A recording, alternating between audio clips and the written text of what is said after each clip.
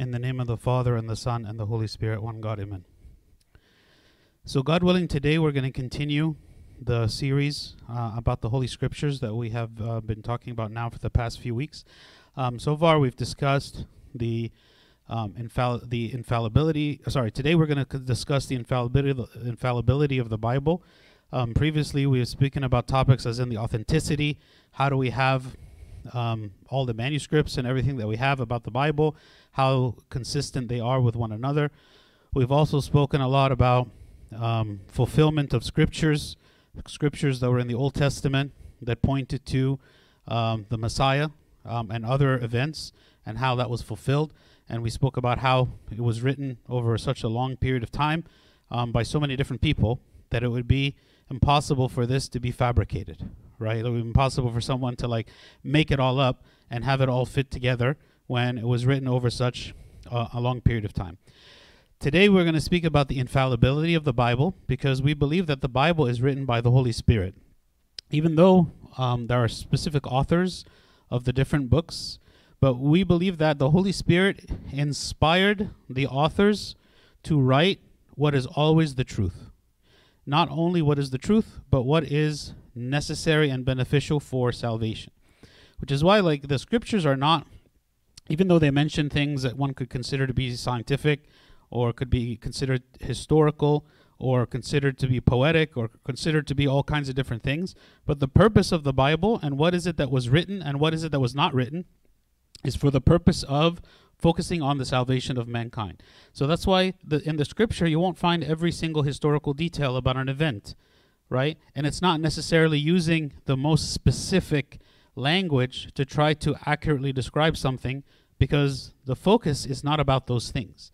Yes, we read those things and we try to gain understanding with those things, but the purpose of the Bible is not to describe history, but the purpose is to provide and illuminate the way of salvation and how God has been working for the salvation of all of mankind all throughout history.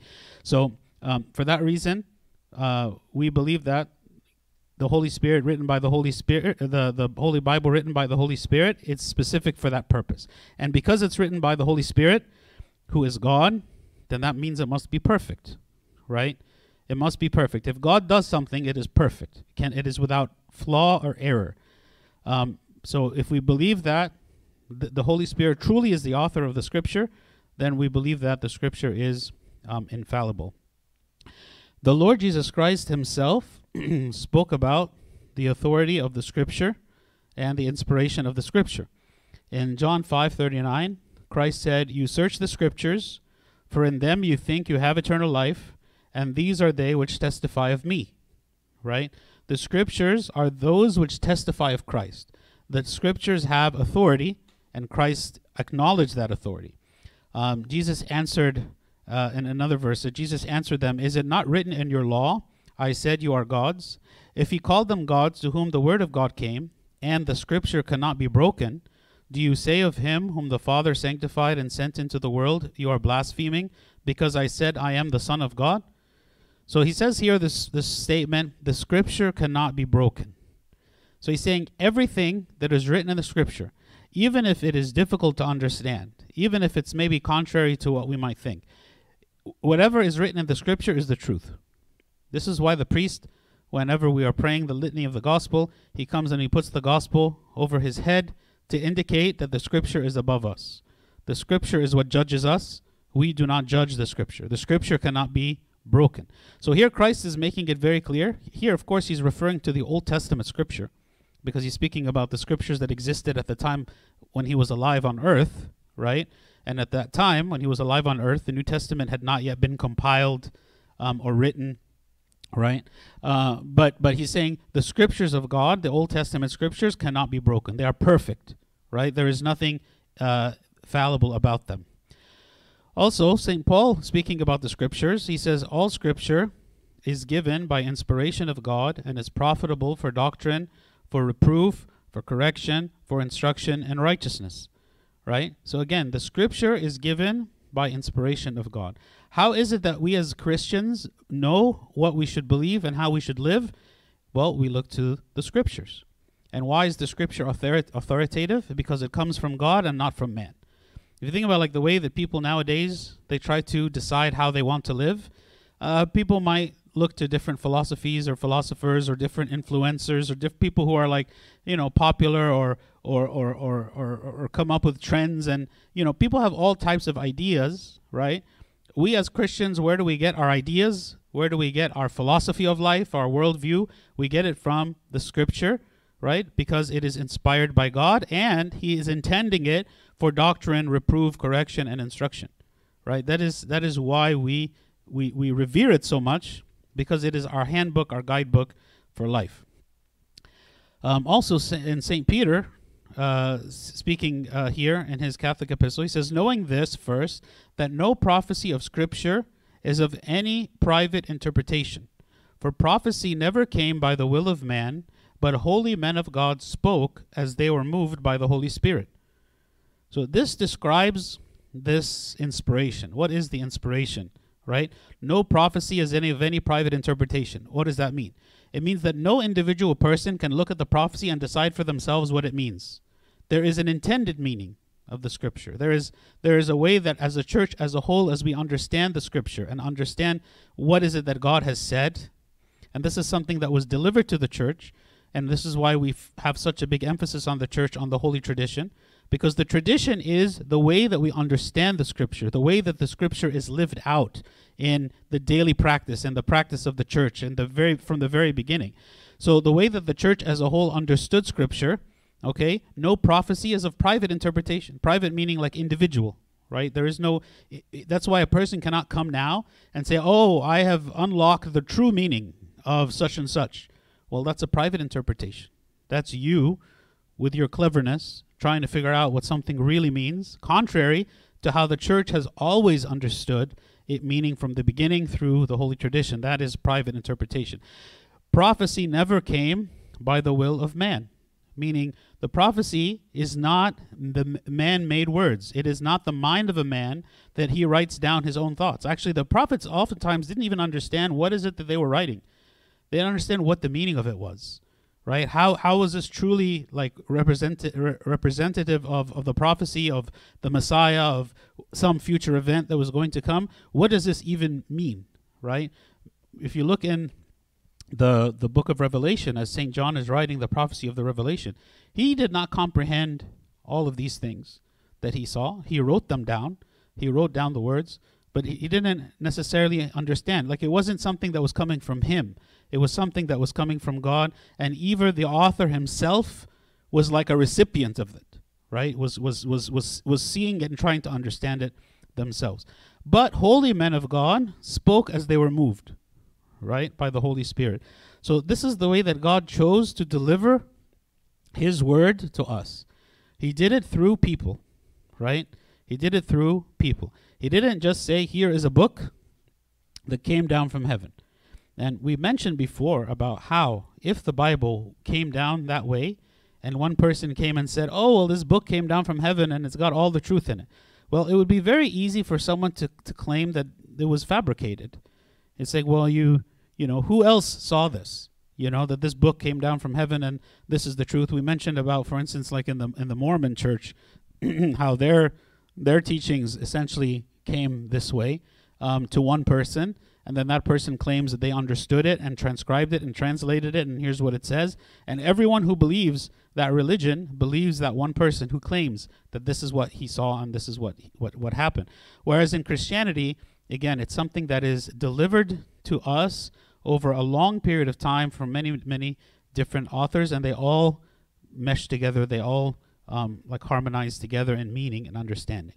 So again, we believe that the scripture is delivered to us as the church through human beings, but it is the voice of God speaking. Okay. Also, we said that this voice is not necessarily like an audible voice, and that the writers are just kind of transcribing a voice, like a voice of God. No, said like the God inspires the mind of these writers so that what they write is without error. But that doesn't negate the personality. It doesn't negate their part in the writing.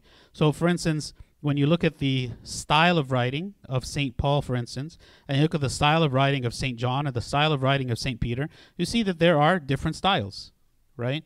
So if it was directly the voice of God dictating to these men what to write, then you would expect that there is no different styles. It would just be one way. But the fact that you can look at something and say, oh, this sounds like the style of St. Paul, and this sounds like the style of St. John, it means that the human beings participated with their minds and writing from their will, right? But the words that they wrote, right, were without error and were inspired by the Holy Spirit. Also, we see how the Lord Jesus Christ indicates that the scripture is authoritative. When he was speaking to the Sadducees about the idea of the resurrection, the Sadducees didn't believe in the resurrection. So it says, Jesus answered and said to them, "You are mistaken, not knowing the scriptures nor the power of God." So he's saying the reason you are wrong about your argument, Sadducees, that the resurrection is not real, is because you don't understand the scriptures. So if you understood the scriptures, then you would also come to the right conclusion, right? So, you might have some people who don't even read the scriptures.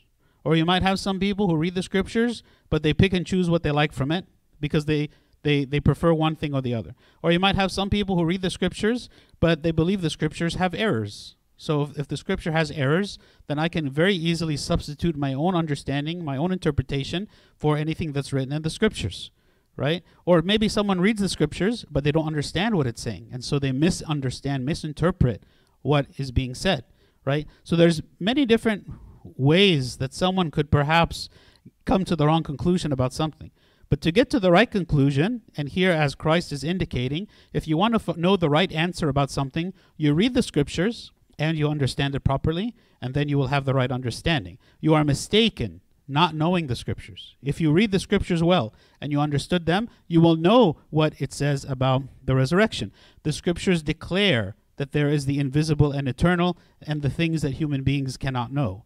Right? So there is a whole, the idea of the resurrection is something maybe that's difficult for human beings to understand, but it's something that's very clearly laid out in Scripture. If somebody were to read it, they would know that it speaks about it. Also, one of the important principles of Scripture is that prophecy must be fulfilled. Okay?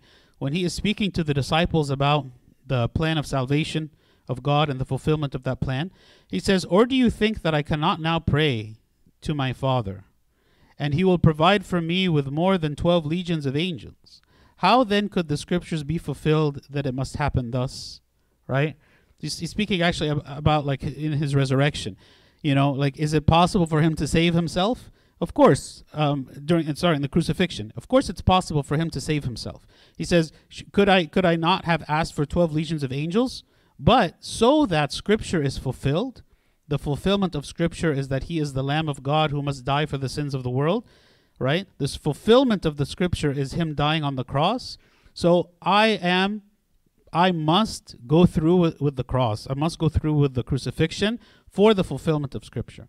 So Christ even saw his own life as being part of that narrative of prophecy, part of the Scriptures. Right? His own life was part of the scriptures because he was a fulfillment of Scripture. And everything that was written about him, he is fulfilling in his own life. Right? So again, Scripture must come to pass. Yes? I don't know. A legion of angels?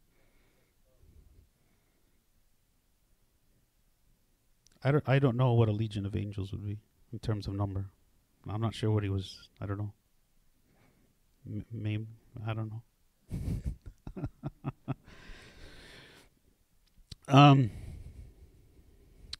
Also, the Holy Spirit speaks through Scripture.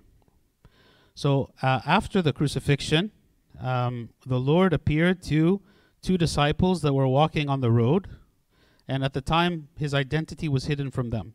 So they couldn't know that this was Christ and that he was resurrected. Okay? And so they later on, when they realized that this was him, they said to one another, "Did not our heart burn within us while he talked with us on the road and while he opened the scriptures to us?" What does it mean that their heart burned? It means that the Holy Spirit was communicating to them as they read the scripture, right? And so this is why we say that the Holy Scriptures, it's a living book. It's not just words on a page, but it is the means of communication from God to us. That when we read it, it is a channel that God can speak to us about our specific situation through the Scriptures. Okay, through the Scriptures. And this is what they're describing. He's like here, when the Lord opened the Scriptures and he was reading, it's like the Holy Spirit was talking to them, making them be confirmed in the truth of what he was saying, right? The truth of what he was saying and the truth of the fulfillment, his fulfillment of the prophecies regarding the Messiah. There are some examples of direct revelation. Direct revelation is where the Lord speaks to a prophet directly, okay, like in an audible voice. We see many examples of this. In Exodus 13:1 says, "Then the Lord spoke to Moses saying," right? Or Leviticus 4:1, "Now the Lord spoke to Moses saying," or Numbers 4:1, "Then the Lord spoke to Moses and Aaron saying." There are about 3,800 times that these types of statements appear in the scripture, right? So one way that the prophecies were written, one way that the prophets wrote the words of God was directly by just essentially whenever God spoke to them, they would write down those words. That is considered a direct revelation.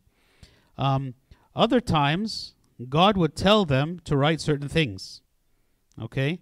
In Exodus 17:14, it says, "Then the Lord said to Moses, write this for a memorial in the book, and recount it in the hearing of Joshua, that I will utterly blot out the remembrance of Amalek from under heaven." Okay? So again, here God is telling the prophet, write down certain things. Write down an account. Like for instance, in the book of Revelation, St. John was told to write down everything that he saw. Okay? And there was actually some things he was told not to write. Okay? So God is interested in recording certain events and certain things that have been said for the purpose of the believers, so that we would read it and understand and gain insight and understanding and how to live. So all of those things, or primarily we're focusing on like the Old Testament scriptures. What about the New Testament? So also the New Testament writers, they also wrote the words of God. In 1 Corinthians 14, it says, "If anyone thinks himself to be a prophet or spiritual, let him acknowledge that the things which I write to you are the commandments of the Lord." St. Paul, in defending his apostleship and telling the people that he is truly an apostle of Christ, and that he was called as an apostle, and that his words are authoritative and carry the weight of the commandments of God, he is saying, the things that I am writing to you, the things that I'm telling to you are the commandments of God. Right? So he didn't make a distinction between his writings and God's words. What I am writing to you is God's words. Okay?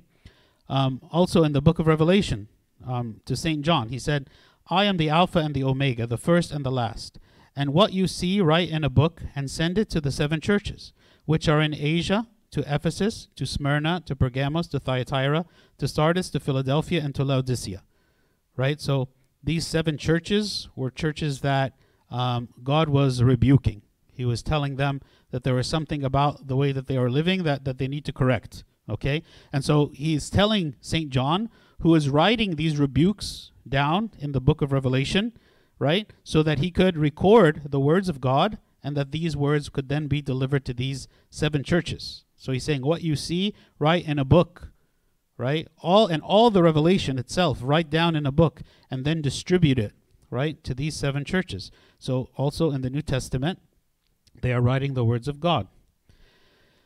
1 Thessalonians chapter 2 says, "For this reason we also thank God without ceasing, because when you received the word of God, which you heard from us, you welcomed it not as the word of men, but as it is in truth, the word of God, which also effectively works in you who believe."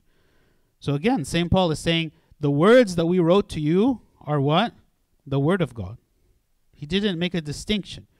He didn't just say, these are my suggestions, or these are my commandments, or these are what I, as the bishop or the apostle, I'm telling you to do. He's saying, these are the words of God. Right? This is what God is telling you to do. In Galatians chapter 1, But even if we or an angel from heaven preach any other gospel to you than what we have preached to you, let him be accursed. How could that be if these words were not the words of God? Even an angel cannot speak against them, right? They are writing the commandments of God to the people in written form. The biblical doctrine of inspiration. So how do we understand when we say that the Bible is inspired, right, by the Holy Spirit? How do we understand what that inspiration means? What do we mean when we say inspiration? Because sometimes we use the word inspiration in common language to mean different things. Like we can say, you know what? It's like after I listened to that sermon, I was inspired, right? What do we mean when we say inspired? Well, in that context, we mean like motivated, encouraged, like I'm filled with zeal, the inspiration to do a good job, like I'm dedicated and committed. That's what we mean when we say inspiration in that context. But the word inspiration here, when it comes to biblical inspiration, means something completely different, okay? It doesn't mean inspiration as in I'm now committed and dedicated. It means it means the supernatural action of the Holy Spirit on the mind of the sacred writers, whereby the scriptures were not merely their own, but the word of God. It is the action of the Holy Spirit. The inspiration is the action of the Holy Spirit that guards these writers from error. The Holy Spirit guided the writers, making use of their unique personalities. As we said, all the different writers have their own personalities and style. They wrote all that he wanted them to write without excess, omission, or error. So they wrote what was needed to be written. They didn't write too much, including unnecessary information. They didn't write too little, omitting important information. And whatever they wrote was without error. That's what we mean when we say that the Holy Bible is inspired by the Holy Spirit. The inspired writings are perfectly divine and perfectly human, infallibly authoritative because they are all God-breathed, intelligible because written in the language of men. Right? So they are the work of God and man together. And so many of the things that we see in the way that God works in the world are not that God works independently of man, but that God works with man, that we and God together are working as one, and that our efforts and God's efforts are coming together to produce something. And this is what the Bible is. It's written by human beings, but it's inspired by the Holy Spirit. Inspiration is inexplicable. It is the operation of the Holy Spirit. In spite of all what we have said about the nature of inspiration, we do not know exactly how that power of the Holy Spirit operates. We are not trying to describe the exact means by which this inspiration takes place. We don't know. We don't understand how is it that God inspires. All we know is that the outcome of it is that whatever is written is exactly what God intended for us, and that is useful not just for that author or just for the church perhaps, or the people that it was being written to, but it is useful for the entire church throughout all generations. And that's really the point. God is writing something for us so that we can all benefit from it for years and years later. This is why, all of these letters, like Corinthians and Thessalonians and Ephesians, and all these letters were written by an apostle to a specific church. It would be like Bishop Yusuf sending an email, probably that would be the way now, to St. Paul congregation, based on some things that he's heard about that need to be addressed in our church, right? That's what these letters were. They were written to a specific church. But then it was determined by the church later on that this letter was not just a letter that, was beneficial for this one church, but it is the words of God for all the church. So they took all of these letters that the church said were inspired by the Holy Spirit, and they put them together, and that's how we have the Bible today, in addition to the Old Testament scriptures, right? That's what the Bible is, right? It is the letters of the apostles to the churches. How is it that the Holy Spirit inspired St. Paul when he was writing to the Corinthians so that every word that he wrote was the commandment of God? We don't have an answer to that, but we believe that in those specific situations it was. Now there are other letters that we believe are still authoritative. They still are filled with the truth and not necessarily have errors in them, but were not inspired by the Holy Spirit. So just like, for instance, Bishop Yusuf can give a sermon, right, about something. We can't point to anything in the sermon and say, oh, well, that was wrong. It's not like there's anything wrong in it. But at the same time, we don't say that that sermon was inspired by the Holy Spirit. Yes, the Holy Spirit is present when we are, when we are teaching. The Holy Spirit is with us even now in the church. The Holy Spirit is guiding us. But the inspiration, the concept of inspiration is not the same as simply the presence of God with us. The inspiration is a very specific action whereby the Holy Spirit essentially allows a person to produce this letter, this document that is intended by God for the edification of the whole church, and it is without error and is perfect, right? We can't say that about anything else. We can't say that about any letter that people write. Even if it is good and even if it doesn't have any mistakes in it, it is still the work of man. It is not purely the Holy Spirit is coming as the author of a book like that. Inspiration is limited to the authors of the Bible, right? So other books are not inspired in the same sense. A book composed from merely human resources alone would not become an inspired text, even if approved by the church. I mean, there are many books that are approved by the church, but we don't consider them to be inspired. We still read them, and they're still beneficial for us, but we don't call them to be inspired books. And different churches have different opinions about some books' inspiration. So, for instance, in the Ethiopian Orthodox Church, they consider that the book of Enoch is inspired. So they consider it part of their biblical canon. It's part of their Bible. Other Orthodox churches, like the Coptic Church, we don't consider the book of Enoch to be inspired. And one of the reasons is that that there's a part that we believe is contradictory to Scripture in it. I can't remember the exact verse. But that doesn't mean that the rest of the book we don't find it to be useful to read and that has important information and truths in it, right? But we don't consider it to be without error or without flaw or inspired by the Holy Spirit. This approval might make the truth contained in the book credible as if it were an article of divine faith, but it would not give a divine origin to the book itself, right? So if there is a book that has truth and useful information in it, it is credible, it is an article of divine faith, but it doesn't have a divine origin, right? It doesn't have a divine origin. Inspiration is essentially guidance.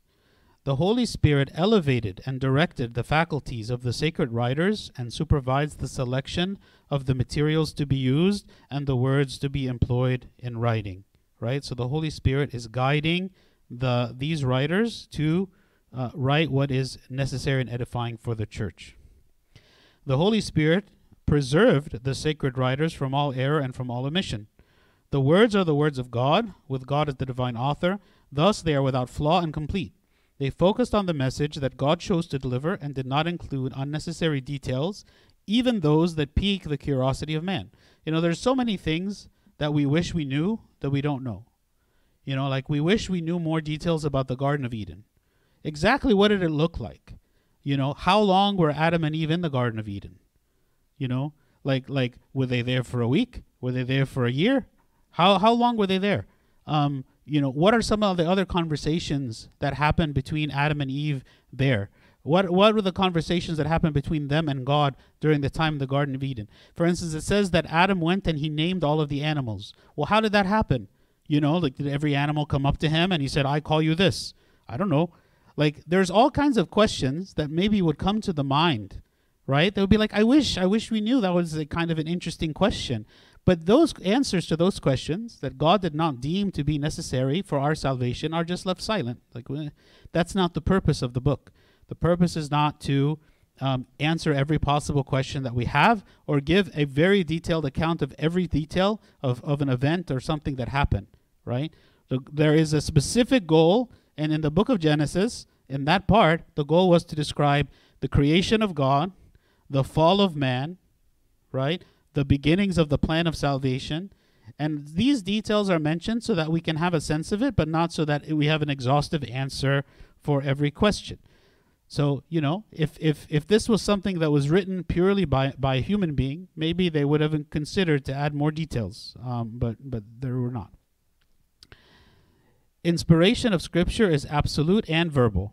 What does that mean? Inspiration extends to the words, not merely to the thoughts. right? So the way that the words are being expressed is also inspired.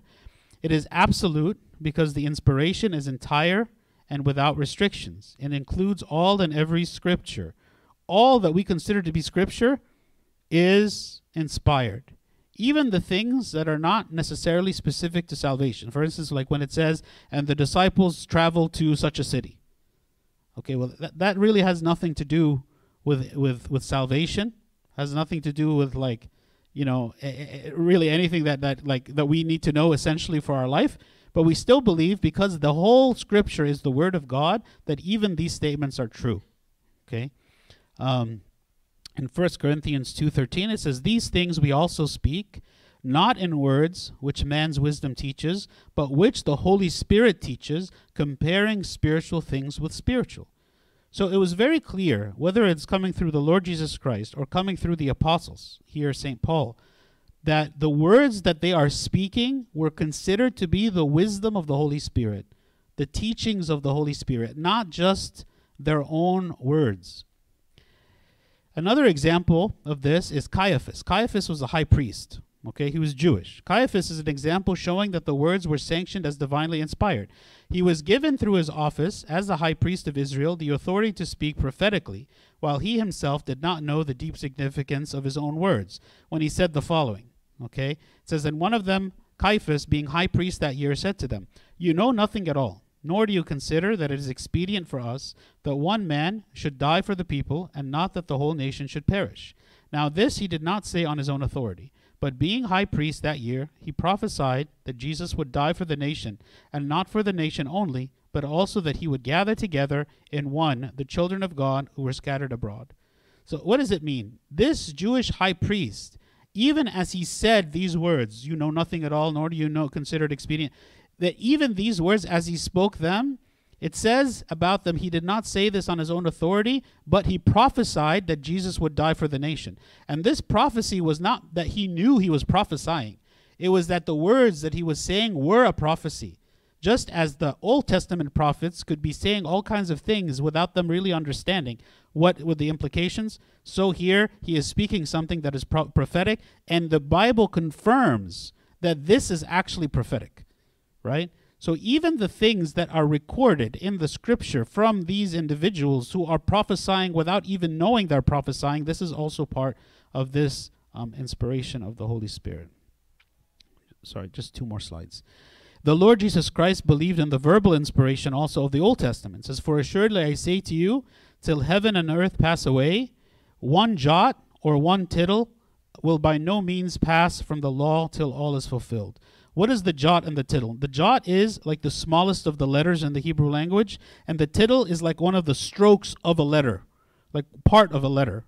Okay? So what Christ is saying, everything about the Old Testament, it will be fulfilled. Every single prophecy, even down to the smallest letter, will be fulfilled. Right? Which is an indication that the text itself, everything about that text, everything that was written down was inspired by the Holy Spirit and would be fulfilled. Finally, each word was important and prophetic. In Revelations 22:19, if anyone takes away from the words of the book of this prophecy, God shall take away his part from the book of life, from the holy city, and from the things which are written in this book. This is why actually, like, we read the entire book of Revelation on Apocalypse night after Good Friday, where we stay all night in the church on Bright Saturday. This is why, because this is written here about the book of Revelation, that if anyone makes any mistake while they are reading the book of Revelation, even though we are so sleepy, we try to correct them. Because it's saying here, anyone who takes away from the words of the book of this prophecy, right? Anyone who alters this prophecy in any way, anyone who does not deliver the prophecy exactly as it was written, God will take away from him his name being in the book of life, right? So every word is important. Every word, right, of the scripture is important. It's not just something that you can just like gloss over. God intended for it to be delivered a certain way, and this is why we read it in that way. Any questions before we conclude? I don't know, the Legion. We can pray.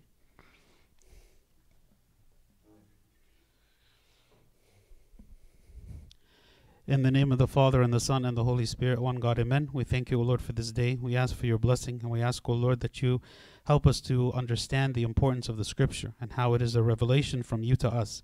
Teach us, O Lord, to read it with understanding and to apply it, O Lord, in our lives in the best way, and to always be faithful to it and to everything, O Lord, that you command us to do. Through the prayers of St. Mary, Archangel Michael, St. Paul, St. Mark, and all your saints, hear us as we pray thankfully. Our Father, who art in heaven, hallowed be thy name. Thy kingdom come, thy will be done on earth as it is in heaven. Give us this day our daily bread, and forgive us our trespasses, as we forgive those who trespass against us. And lead us not to temptation, but deliver us from the evil one. In Christ Jesus our Lord, for thine is the kingdom, power, and the glory forever and ever. Amen. The love of God the Father, the grace of the only begotten Son, our Lord God and Savior Jesus Christ, the communion, the gift of the Holy Spirit be with you all. Go in peace. The peace of the Lord be with you all. Amen.